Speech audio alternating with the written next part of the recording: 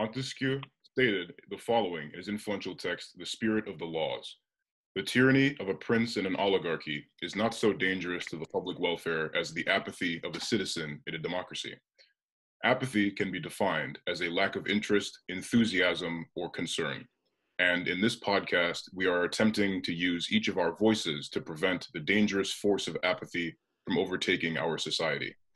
Welcome to episode 1, The Other Pandemic, of Apathetic Democracy, Preventing It with Young Voices.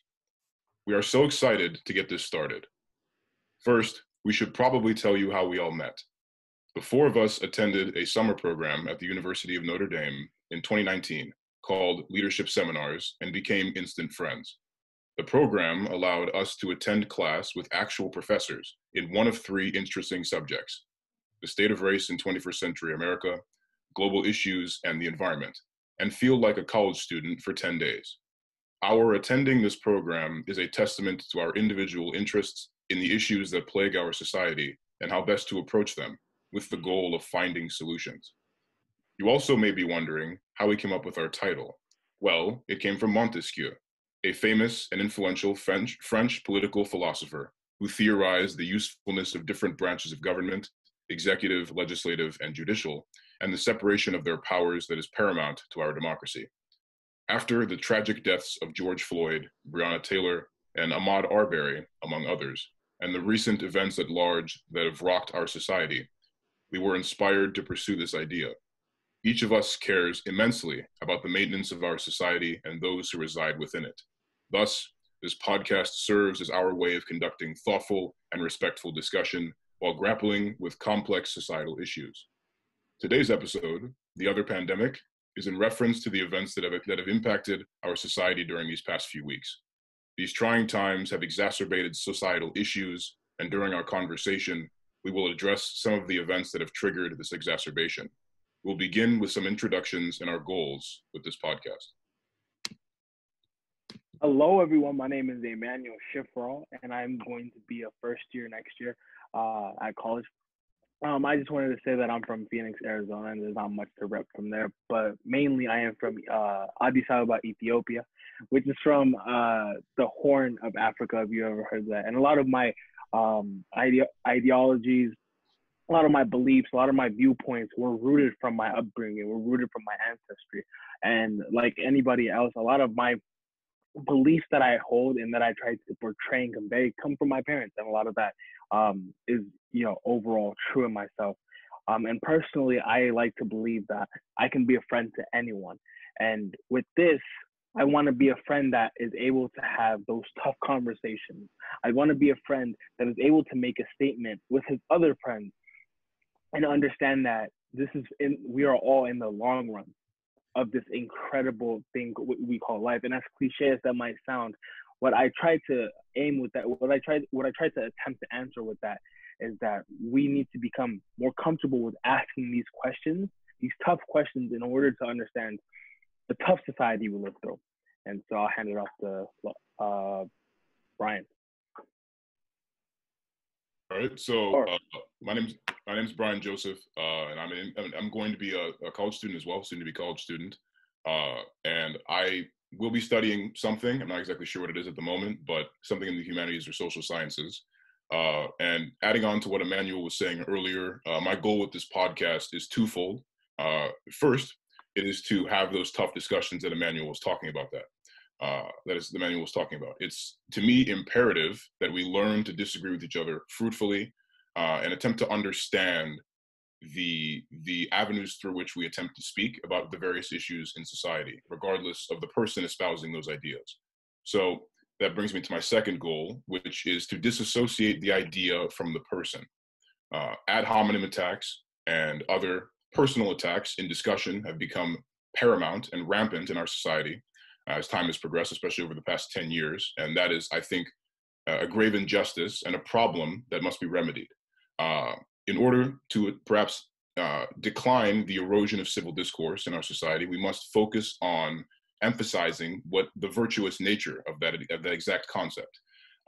Engaging in thoughtful discussion where disagreement is a part, but where looking past the person espousing the ideas, attempting to understand the ideas, and using said ideas to formulate your own beliefs, I think is beautiful, and it's a wonderful thing that our society, if adapted further, could actually help us impart meaningful change, such as the movements that have been going on over these past few weeks. Everyone, I'm Logan Balfans. I'm from the greater New Orleans area in Louisiana. Just a brief introduction about myself. I'm from a low-income background, and I plan to be a first-generation college student next year. With coronavirus going on and everything, we're not really sure how that's all going to look yet, but we're definitely trying to keep a positive mindset. So my goals with this podcast are, also in relation to what Emmanuel and Brian had to say for sure, but just something in addition to that is more personal development as well. Learning to start to get comfortable talking online. I feel like with COVID-19 definitely brought an introduction to how tech could be more widely implemented in our day-to-day lives. And so I feel like getting used to something like this could be something that would be very valuable to, all of our experience bases. Another thing just as well, before we begin our conversation, I'm sure I'm speaking for all of us when I say this, but we're all very open to changing our opinions whenever, new information arises, new things come around, and just all of our opinions that we do express now. I believe that, wherever you fall on the political spectrum, whatever you believe, there's going to be something in this podcast that you disagree with. But that's the whole point, is that we're here to talk about those disagreements, see where we fall, and that all of our opinions that we are formulating right now are a direct result of our education that we've had up to this point in our life and all of our experiences that we've had. I'm happy to be here to talk about what I think and to listen, because I feel like whenever I come to make my own personal conclusions about something, definitely listening to other people's opinions, thinking about, what are their experiences, where did they come from, and thinking about how that can contribute to my opinion is something I value very much. And especially with the people that, Brian, Emmanuel, Mitch, who's going to introduce himself in just a second, but people who I respect and value a lot, though we may not agree on everything. I really value these people so much. They're like family to me. So my goal with this podcast, in short, is to grow my viewpoint base, my knowledge base, so that I can formulate my own opinion, with as much information as I possibly can and many different viewpoints, but as well as to contribute this information to other people in our community. Listen to this, be uncomfortable. If there's something you disagree with, talk to us about it, engage with us. We want to hear what you have to say as well. Not only because we just want you to engage, is because we want to hear what you have to say. That's what I'm saying. I value other people whenever I come to making my own conclusions. So we definitely want to see y'all engaged. So I'll hand it off to Mitch. Yeah, so hi, I'm Mitchell Robson. I'm from Marblehead, Massachusetts. And I think a perspective I bring to this podcast is my Jewish faith has greatly influenced kind of my personal kind of ideological beliefs, mainly from number one, the doctrine of the belief of tikkun olam, of fixing the world. That is crucial to the Jewish faith. And second of all, just Judaism has taught me to think very critically about issues, about the things that I read, the things that I witness, and to, just listen to other perspectives. I think my purpose, Logan, Emmanuel, and Brian have all put it very eloquently, which is that we have to really normalize hearing things that we disagree with.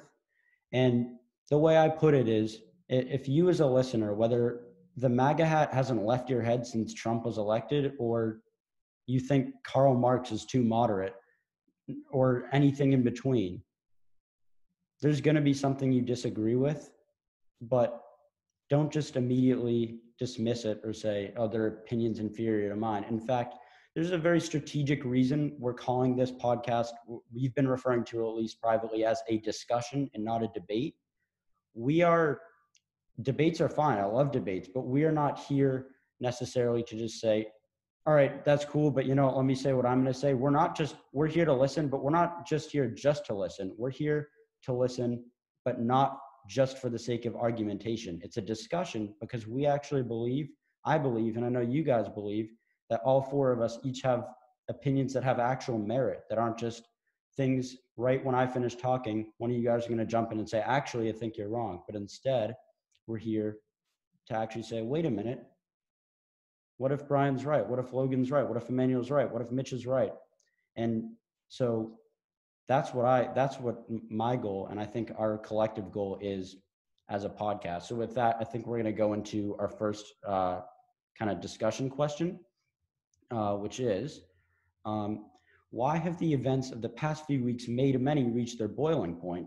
Hasn't this been an issue for quite some time?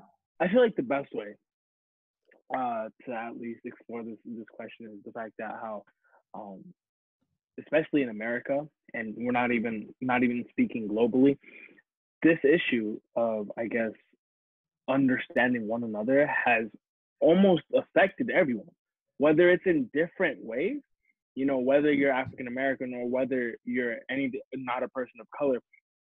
Understanding why these events have been happening and understanding how these events affect you and even your daily life is so critical to understand how, even though this issue has been here for over decades, it's still prevalent today. So I think, just to bring it into conversation, I feel like that's a good way.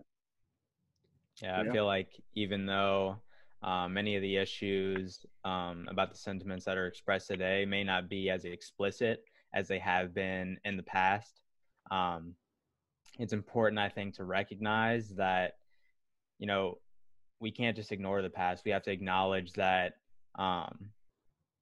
where we are today in our contemporary society is a direct result of our past and, the actions of our ancestors in this country. So I feel like, it's definitely been a problem for a while. And we definitely need to acknowledge the history of it. Many people say that, oh, that happened in the past. This is over. We're post whatever. But I think we all understand that it's a lot more complex than just looking at, what's happening right now and why it's happening. It's definitely important to look into the history of it. Yeah, I agree completely with what Logan said. And I guess to add on further, I think another reason as to why people are so upset as to why this is all going on at the moment is because of the context of the time period. It's the year 2020. For many people, it's been just too long for this injustice to keep occurring, for this to keep happening over time. In 1965, the Voting Rights Act was passed by the legislature with the recommendation of Lyndon B. Johnson. And at that time, that was considered a landmark occurrence, of course. And people viewed that after that decision, and even in 2008, after the election of Obama, that we would be in a post-racial society, quote unquote, and that racism was something to be left in the past. And we have seen from the past few weeks that is not at all the case. And for many, this is really a difficult thing to grapple with, and it has caused emotions to run hot, which is understandable. And I think all of us have been doing a lot of thinking and reflecting and attempting to understand the perspectives of various people during these difficult times in attempting to really determine what it is that people really feel. And the emotions are substantive, as I mentioned earlier. And Brian, I think your point about society is very kind of appropriate. Like, it's easy to say, right, that and by the way, it's incredible. The fact that when, we think of the oppression of African Americans throughout history and all Black people throughout American history, it is pretty incredible to see the Black man went from chains to literally the highest position in American politics.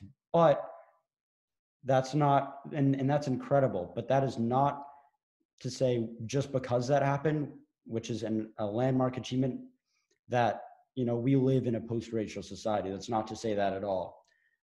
So I really like that point. I'm really a believer in the idea of the straw that broke the camel's back.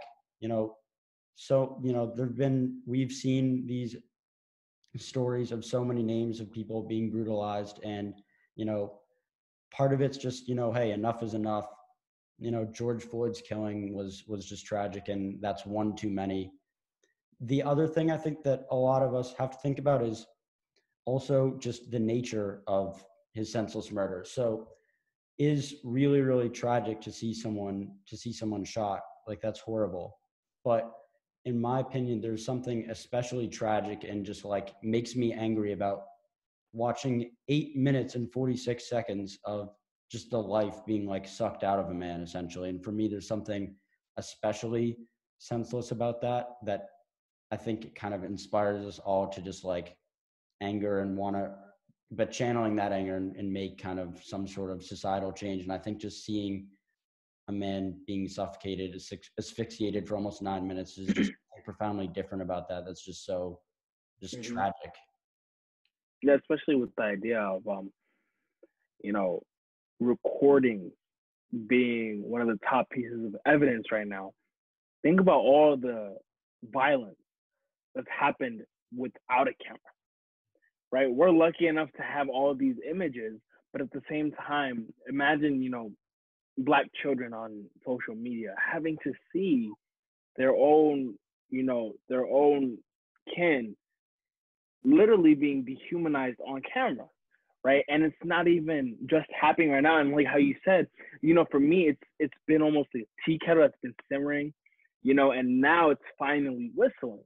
Because I still remember, you know, being 10 years old, hearing about Trayvon Martin, but not really understanding it because I was 10 years old, right? And now with the voice of my own, I realized that this has been a virus of its own, right? And technology has almost been a catalyst in showing truth, but it's also almost been not an evil, but almost like a poison that just shows us like the evils within our society. And so I feel like that's one of the biggest things of like us being able to see how much it's really boiled and how we've been seeing so much of this, but now we're taking the time to say, what is wrong with America? Yeah. I think to answer the question originally proposed of, you know, why are these specific events that have happened within the past couple of weeks or months, the ones that have sparked, you know, so much activity to happen? I think it's owed a lot to the power of technology and the fact that, you know, something that we may have been shielded from in our communities can now just easily be shared, you know, with something as cheap as a couple $100 phone. You can hold it up, click one button, click it again to end the video, and then just another one to post it all over over the internet. I think that's definitely something that, you know, you read about this type of stuff in your history textbooks and you're like, what, this is horrible. Like, I can't believe this happened. I know it did, but it's, you know, it's not something that if you're not in a community in which that happens or around something like that when it happens and you're not directly exposed to it, you know, you're basically shielded from it. So you may not feel like this is a problem that, you know, is directly affecting or directly impacting you. But I feel like because of technology and because of the ability for, you know, videos such as George Floyd's murder to spread, you know, so easily, so quickly, I think that's definitely what has gotten a lot of us to realize that, you know, hey, this isn't just something that we're reading about in books. You know, we're not in a post-racial society. We need to do something about this. Yeah. If there were anything that I disagreed with what Emmanuel said, it's that technology is a poison, because I'm more thinking with Logan, right? Is it that technology is a poison, or is it that technology is merely just doing a better job than we were doing of viewing things that were poison? I feel that too. I agree. I think technology is just the medium through which Mm-hmm. this information is spread. And I think because, you know, you can see something through a camera, it's a lot more emotion evoking, you know, than something like a book, or even just, you know, something like um, a newsreel. You know, a lot of, you know, the news is kind of known for, at least in New Orleans, we hear about a different death every night. And it's sad to say, but, you know, many people, it just become the normal. It's like, oh, 2 more people were killed on Bourbon Street last night. You know, it's sad that it just kind of becomes the norm.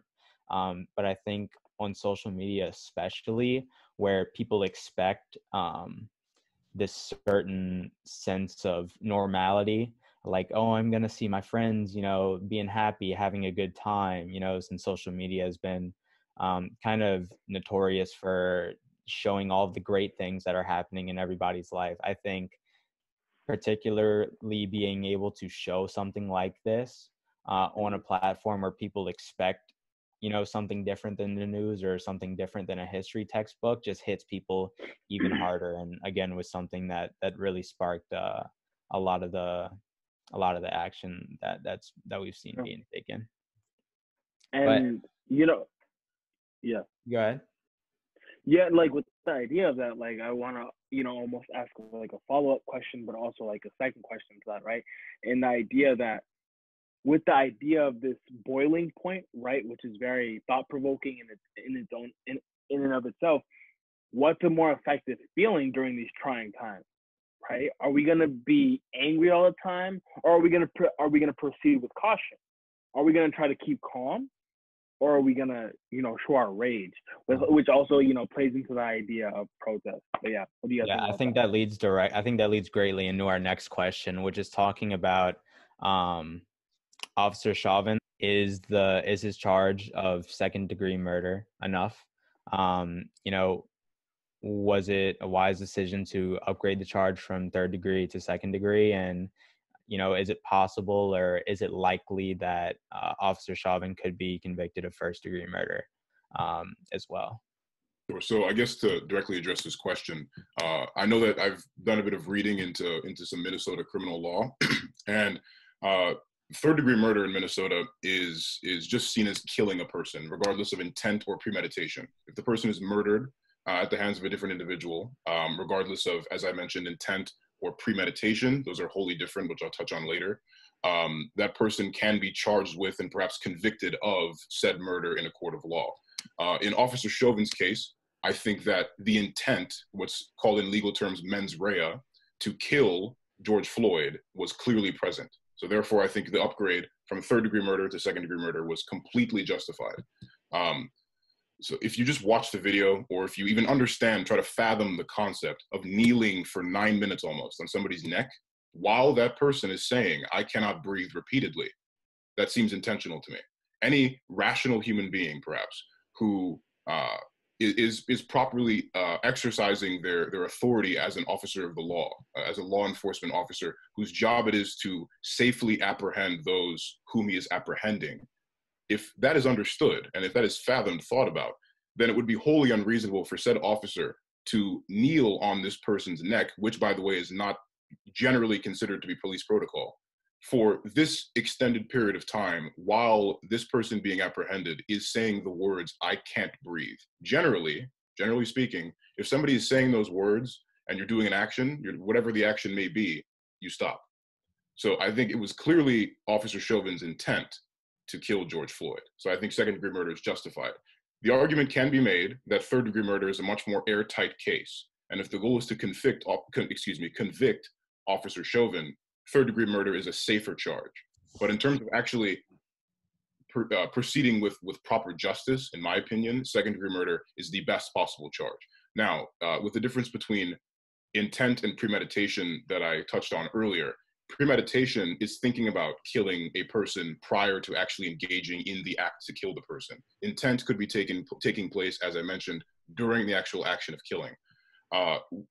With regards to Officer Chauvin's premeditation in killing George Floyd, there's an argument there as well, because I don't know if you guys have heard about this, but apparently the two had a relationship prior to their encounter. They were both security guards I believe at a nightclub in Minneapolis. And according to their boss, Officer Chauvin had a tendency towards violent behavior. He used to mace women, mace people of color for apparently no reason.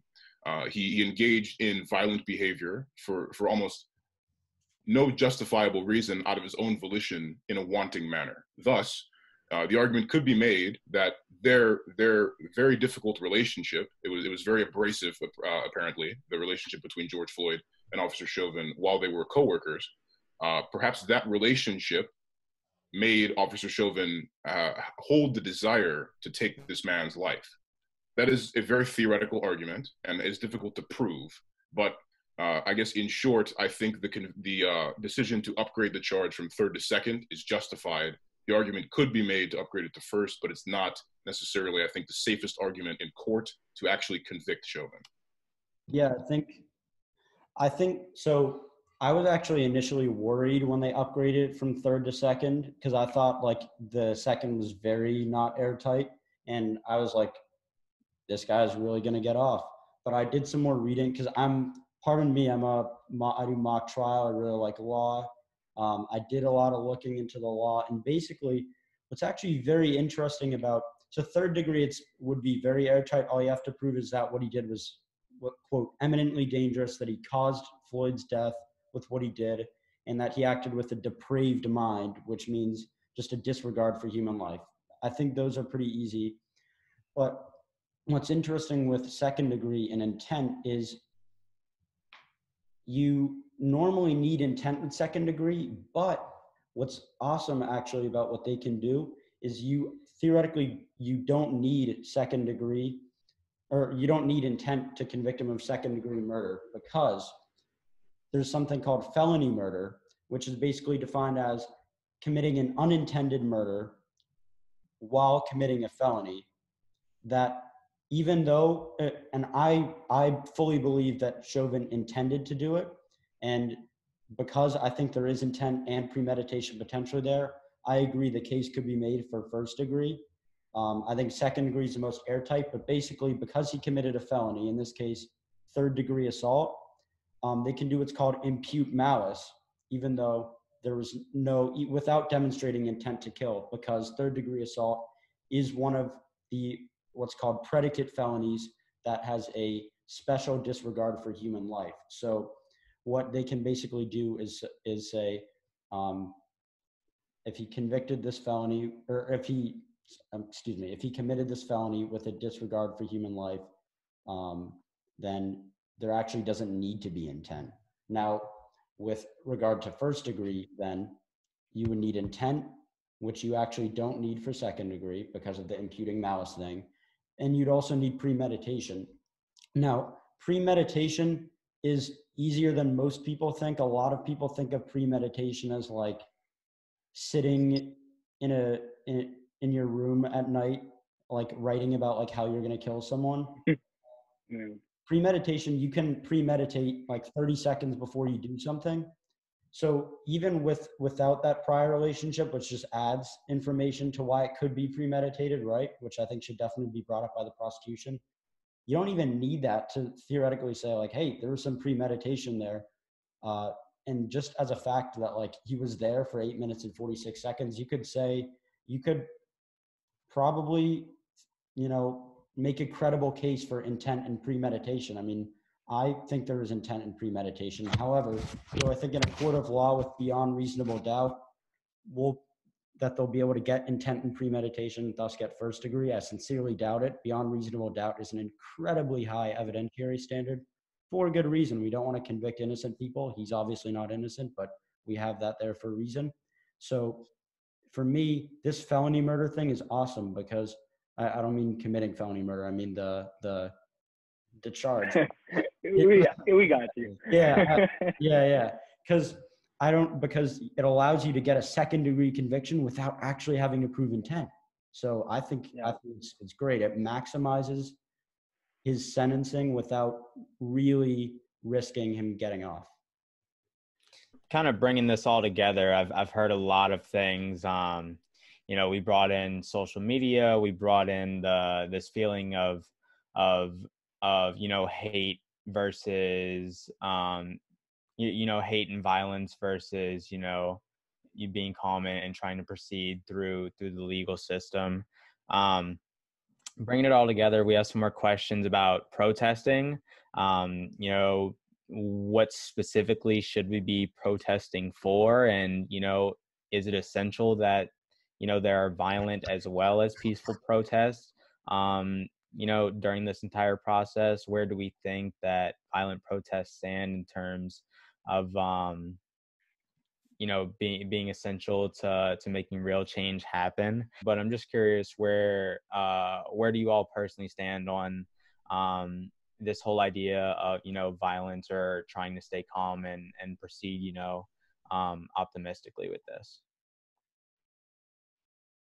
So personally, I guess to answer first, I do not condone the use of violence in any form when protesting. I think peaceful protesting is a wonderful way in which to air grievances, and it's afforded to us in our Constitution, in our First Amendment. We have the constitutional right, the freedom to petition our government for a redress of grievances through peaceable assembly. That's one of the clauses of the First Amendment. I think that's imperative, especially in times like this when there are certainly grievances to be aired. I certainly also understand the upsetness, the anger, and the urgency that people feel to want to impart change, which is why I sympathize with those who perhaps would like to use violence as a means to actually impart change.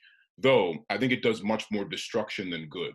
If you see, for example, in Minneapolis, there have been Black-owned businesses destroyed. There have been other businesses and other storefronts, enterprises, organizations, whatever, buildings in general have been looted, absolutely destroyed, and have been left in ruins with their owners bankrupt or out of a job or any other terrible thing that has happened.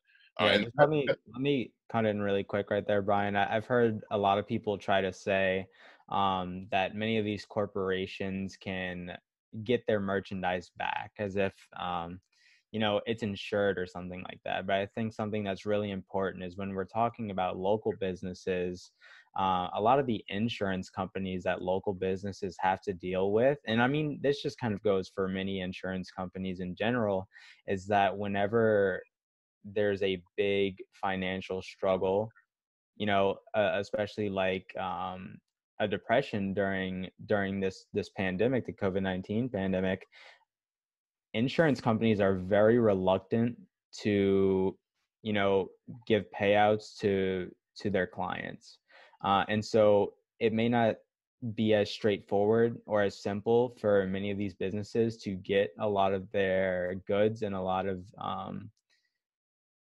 their things that may have been lost, stolen, or damaged during this time back as easily as many think it may have been. Now, I'm not sure how this may differ between, you know, corporations, you know, like very large corporations, like global corporations versus just local businesses, but just something that I've personally seen. I work repairing cell phones under a national company. And I just know that with insurance companies, there's a lot of reluctancy. And, you know, also I hear it I hear it in the health industry. I hear it in the electric industry. There's a lot of reluctancy from insurance companies to pay out to their customers, especially during times like this. So I just wanted to point that out. I'm sorry for interrupting you, but I just think that that's something that a lot of people are mentioning whenever they talk about, you know, trying to justify violence. But I feel like it's just something important that we have to address and keep in mind. Yeah, so I thank you very much for bringing that up, Logan. And also, I wanted to say, just to finish, I guess what I was finished saying earlier, that I have a quote from Martin Luther King that I find to be very impactful and is much more eloquently said than anything that I could have probably come up with on this same topic. So yeah, it goes, the ultimate weakness of violence is that it is a descending spiral, begetting the very thing it seeks to destroy. Instead of diminishing evil, it multiplies it. Through violence, you may murder the liar, but you cannot murder the lie nor establish the truth. So in that sense, I think that peaceable assembly and peaceful protest does this issue the most justice. While change will be imparted perhaps on a slower basis, and while it may be more difficult for people to actually realize the change that wants to be imparted. I think that the counterintuitive nature of the usage of violence muddies the waters for those that are actually attempting to get change accomplished. And also, I must also say that from a factual perspective, the vast majority of people that are assembling to air their grievances are doing so peacefully. It is not generally a violent endeavor for those that are attempting to actually air their grievances. I will say those that are actually using violence at times are organizations associated with the alt-right or white supremacist organizations that are looting different Black-owned businesses or other various local businesses and blaming said looting and rioting on those that are peaceably assembling. So that, I think, is quite a problem, because it is showing that a different group of people who have a different set of grievances that they'd like to air during these trying times is attempting to blame the violence that they're using on a different group of people. So that's, I think, a different and interesting, I guess, argument. Mitch, I'm sorry if I got you off earlier. If you'd like to say something, go ahead. That's actually a good point that you raise, is like never taking something at its face value. To almost a painful degree, I would consider myself a skepticist. And so immediately saying like something we see is real or the truth, it can be very problematic. And so I agree, there's definitely, we've seen there has to be, to a degree, a sabotage element with some people just trying to sabotage the movement by rioting and looting when they're not for the movement. Now, there's still plenty of people who are doing the rioting and looting, and I wouldn't even say the majority is like the alt-right trying to sabotage it, but it's definitely a factor there. The way I see the justification of violence in general is like, there's a lot of arguments made that a lot of people, especially maybe conservatives, they don't care about, or at least didn't seem to care about, the killing of George Floyd, but do care about the rioting and looting. And, I like to preface this by just saying, like, first of all, if you don't care about the murder of George Floyd and do care about the rioting and looting, that's problematic, because you just care about fundamental injustices when they fit your ideology. Or even if you care about them the same, like a murder is worse than the destruction of stuff. However, saying that, keeping that in mind, we can't just be apologists for rioting and looting, because there's an old adage that I think a lot of people seem to be forgetting: two wrongs don't make a right. So saying stuff can be replaced, lives cannot, or this is how we lash out against capitalist oppression, that's the lazy way out. Of course, lives matter more than stuff, right? Of course.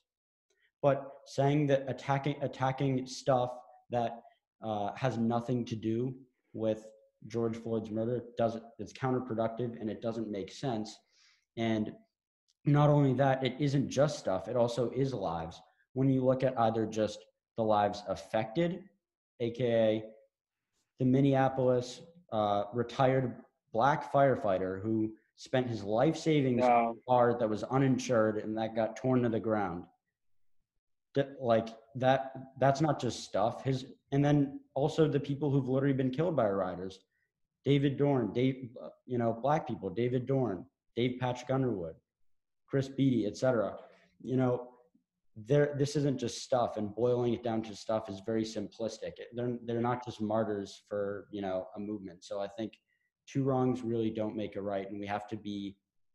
It's back to that question of anger and calmness, and needing that balance of, we need to be angry, but we need to we need to direct that anger in the appropriate media of doing so. If I can provide a little dissent, it is being a discussion.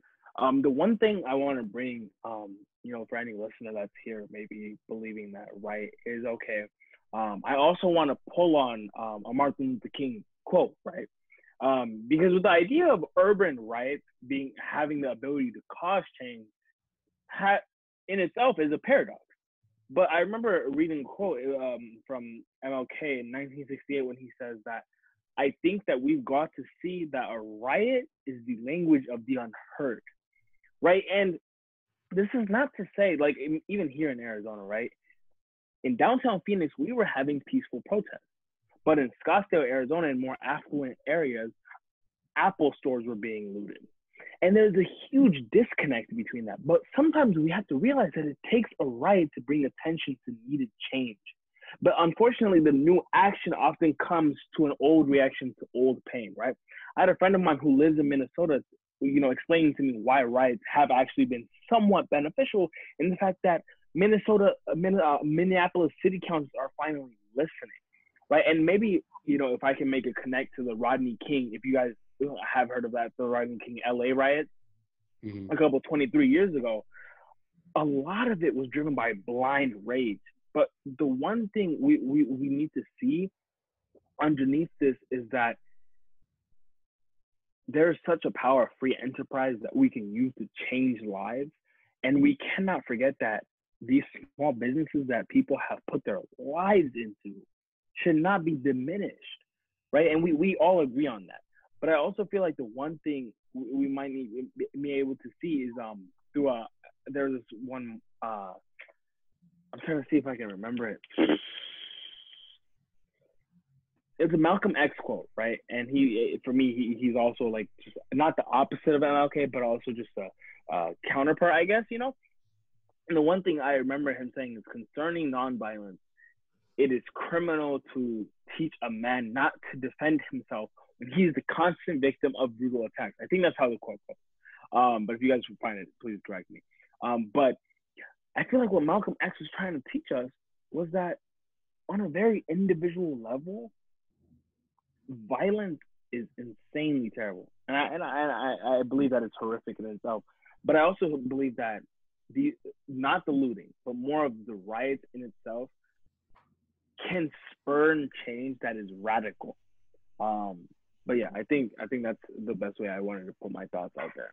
Yeah, I think bringing it back to Twitter, and even the mass media, and we'll talk about, we'll get into this really more in the next episode. But when we really talk about their position here and what they're meant to do, I feel like a lot of their energy as entities is put towards promoting, not necessarily promoting, but covering these horrific incidents, because that's what gets views. Having many peaceful protests, like which may have happened in your community, Emmanuel, probably didn't get much like media coverage. I know in New Orleans specifically, Philadelphia too. Yeah, the peaceful protests weren't things that were on the news. It was the horrific stuff of buildings burning and windows broken into and shattered in Minneapolis that were airing. It wasn't showing that, it wasn't portraying peaceful protesters as good people that wanted to instill change in our society. It was demonizing the people that had the same goal but just went through with trying to get change regarded to their goals in a different type of way. And so I think that just lends itself to many people that don't believe that this may be an issue to just have another reason to condemn like the movements in their entirety, which I agree with Brian, like he was saying earlier, just kind of muddies the entire message and doesn't really get people to open their minds and to start thinking about other people's perspectives. But again, I'm glad that all of us here have agreed that we're definitely open to listening and hearing each other through. What do you guys think the best way to help is, right? Like, what should we specifically be targeting, as areas of change? How can we help? Can we protest? What are the reasons we should be protesting? Where, if we can, should we donate? What do you think, Emmanuel? If you don't have money, if you don't have disposable income, sign free petitions. Right? Like I feel like even before, blindly signing petitions, which I think Logan, for reminding me of, is researching and learning. I feel like the one thing that can guide us safely through is education. And education is such a misrepresented and underrated tool that we all have the ability to achieve, right? Like what we're doing here, education, right? But I feel like the cheapest way of achieving change is probably education, right? So educating yourself through these petitions. If you can donate, donate. But also with the idea of, yeah, peaceful protest, go to them if you're able to. And if you can't, I saw a link, a YouTube, I don't know if you guys saw this, but there was a YouTube link. There was like a YouTube video that would just be running. Like it was just a slideshow of black, black sponsored art. But it had hella ads, right? And so those ads would accrue, revenue, and that capital would be donated, right? And also knowing where you're donating to, right? So some people might not know exactly who they're donating to. Like one of my friends started a fundraiser, the National Black Child Institute, or like a development, and those those think tanks, those organizations are worth looking towards, right? As possible avenues of even like future involvement. So I think the best way is just education. Honestly, I'm just gonna put that education. If I could put a title about it. Can I share, like, regarding something you said, Emmanuel? Like, and this isn't, I wouldn't even say this is political. This is more just like an observation I have. But I think it's kind of a hot take. But again, it's not really like something a Democrat or a Republican would think. It's just what I think. So regarding petitions, right? My personal view of petition, then I want you guys to jump in, like, or like, let me know what you guys think of this, is, and I'm also afterwards, like, I want to get into ways I think can help rather than to say ways I think, can't help, because that's counterproductive. But my view with petitions is petitions have kind of a narrow goal of when they're good, which is bringing visibility to an issue that doesn't have much. For instance, my friend, just to give a brief anecdote, my friend, there was an issue that not many people outside of this community I'm in knew about, but it's an issue she really cared about. She wrote up a quick change.org petition, got a bunch of people, including me, to sign it. And guess what it culminated in? It culminated in national news coverage of the issue and a Zoom call with her, other people, and Betsy DeVos, which is like pretty huge. So that's where I think petitions are good. What I don't really think, I think a lot of people think that, signing a petition, going beyond Instagram activism, signing a petition is enough.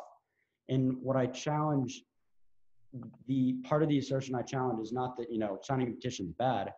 What I question is when you have an issue that already clearly has really high visibility, for instance, the murder of George Floyd, does having, say, 14 million versus 15 million signatures really make that much of a difference? And, I don't want to just like demonize activism. I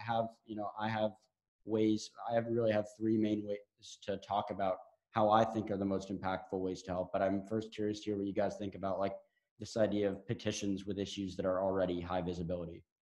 Yeah, so to respond to what you said, Mitch, and also to add on to what Emmanuel said, similarly, I have a couple buddies of mine who began a petition to change the name of a local elementary school, local elementary and middle school, that portrayed the name of a man who founded the community that where the school is located. But that man participated in racial housing practices and other discriminatory practices for years while founding the community, and made sure that the covenants of the houses in the neighborhood were racially charged, preventing African Americans or Hispanics or people other than white Anglo-Saxon Protestants from owning houses in that area. That petition has gained a lot of traction since. They were on local news this past week, and they've attended board meetings for that community, and they've actually begun to impart meaningful change. So that's an interesting thing you brought up. So thank you for sharing in that regard. And I think petitions do work in that sense, in attracting attention to issues that perhaps are not widely known. That's a good point, and I think that's important you said that. Also, Emmanuel, I would like to agree with what you said earlier regarding education. I think that imparting change, especially for these very, very deep and complex issues we're dealing with now, it must be done on two fronts. The first is the changing of hearts and minds of people. So there, of course, do exist various groups of people who don't necessarily see the issues at hand, or who have different perspectives that are apart from those that are being espoused by other people. And in order to actually impart change, hearts and minds need to be changed. But in order to do that, hearts and minds cannot be changed through legislation. Legislation is, in my opinion, a tool that can be used to change actual policies and the way in which people are treated. But in order to change hearts and minds, that must be done on an individual basis. And that can only be done through education. And I have a quote from John Locke, one of the Enlightenment philosophers who influenced our founding documents and our Constitution. So in this quote, he says, "Education begins the gentleman, but reading, good company, and reflection must finish him." We are doing the latter two things here. We are in good company, discussing some very, very important ideas in our society, and we're reflecting aptly on these issues. We are, before this episode and before all of our episodes, we educate ourselves on the various issues at hand. And of course, we encourage you viewers out there to educate yourselves and have discussions, surround yourself with good company, and reflect, and also discuss with other people that you may know. And that entire premise right there of education, reflection, good company, and discussion does wonders in terms of changing hearts and minds, which is a requisite characteristic of actually imparting meaningful change. I agree. I agree with everything that you guys have brought up this far, or so far. You know, education definitely one of the biggest things that can impart meaningful change on an individual basis. Whenever there is such a great amount of meaningful change on an individual basis, and so many people are exposed to you know, the content through social media or other means, whenever there's more information, whenever more people can actually see the issue, it actually gets a greater amount of people to stand behind a single mission to actually impart that meaningful change through, like Brian was saying, our legislative process. Talking about what Mitch said with the petitions, I think that even though this has like a great amount of kind of exposure or publicity, kind of many people know that it's a problem. I think that a lot of people still neglect to see it as, you know, one of the biggest problems plaguing our society. And I think that's, you know, that's just the reason why, you know, we named this episode what it was, is that it really is, you know, another plague to not even just American society, but, you know, global society as a whole. I think that doing anything and everything that, you know, is in your power, even though it may seem nominal, a lot of people have the same ideology about their vote for the American president. They may see it as nominal. But I think just, you know, taking a couple minutes out of your day to sign a couple of petitions, even though it may not seem like it's doing much, you know, it may do more than you think it initially might be doing. So I think while I agree with you and your you know, kind of your thing about like, is it really helping? I feel like the time that it takes to, you know, be able to participate in something like that, compared to what the arguable actual effect of it is, I feel like it's such a nominal, like it doesn't really take much time, so why not do it, you know?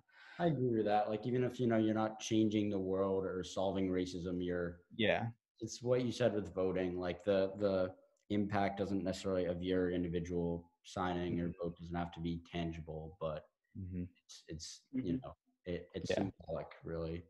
Just like this, if you think about this, it's like we're not really sparking, you know, very innovative change just because we're talking about it in good company. You know, this is just our little thing we're doing to try to contribute to it. And though it, you know, it may not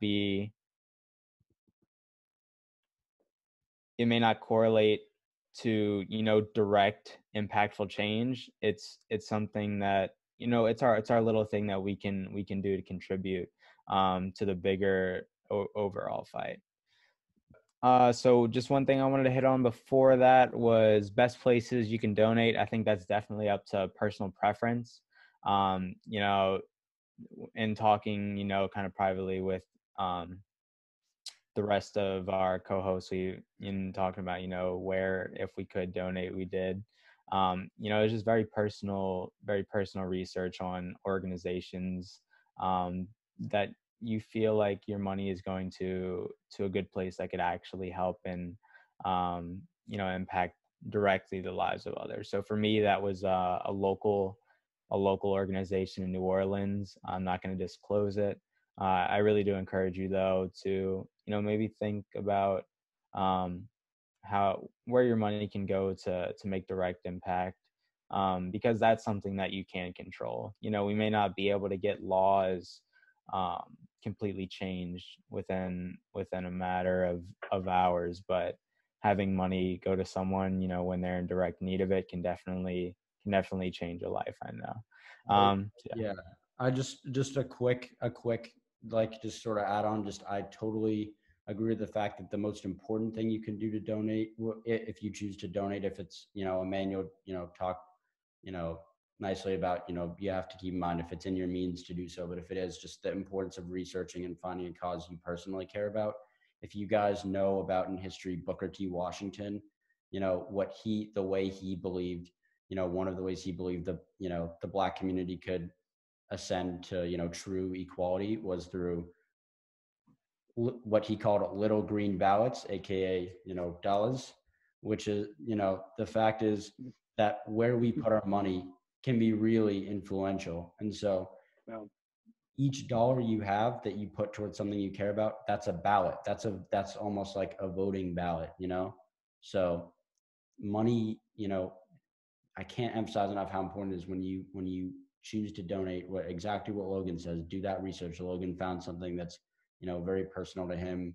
I did something similar. When I read Just Mercy, The Innocence Project really impacted me. That's what I went with. And I think for us to advocate for one or two places to donate wouldn't make as much sense to just do the research, find what you care about. All right.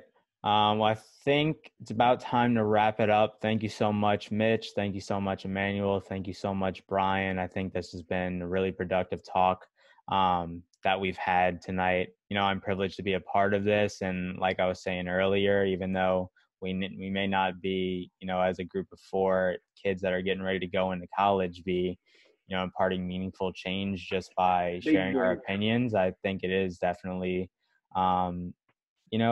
we're trying to do our part, to advocate for the change that we need. Just a couple more things. Be sure to stick around for the next episode. So, this has gotten pretty lengthy. There's obviously a lot more to talk about. There's a lot more to talk about that we wish we could have addressed in this. Just we'll be talking about kind of like some other influential entities. Like, again, like I said earlier, going into the news, the media, some, famous people like sports players, comedians, influential people, and where they stand, talking about the movements and the counter movements, everything that, has gained a lot of traction during this time.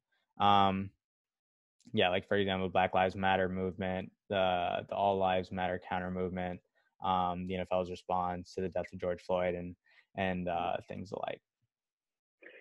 And so to finish it off, I'll leave you with a favorite quote of mine from James Baldwin. Ignorance allied with power is the most ferocious enemy justice can have. I'll repeat that one more time. Ignorance allied with power is the most ferocious enemy justice can have. We hope to see you for our next episode. And as always, we hope you learned something. Take care. Take care. Thank you.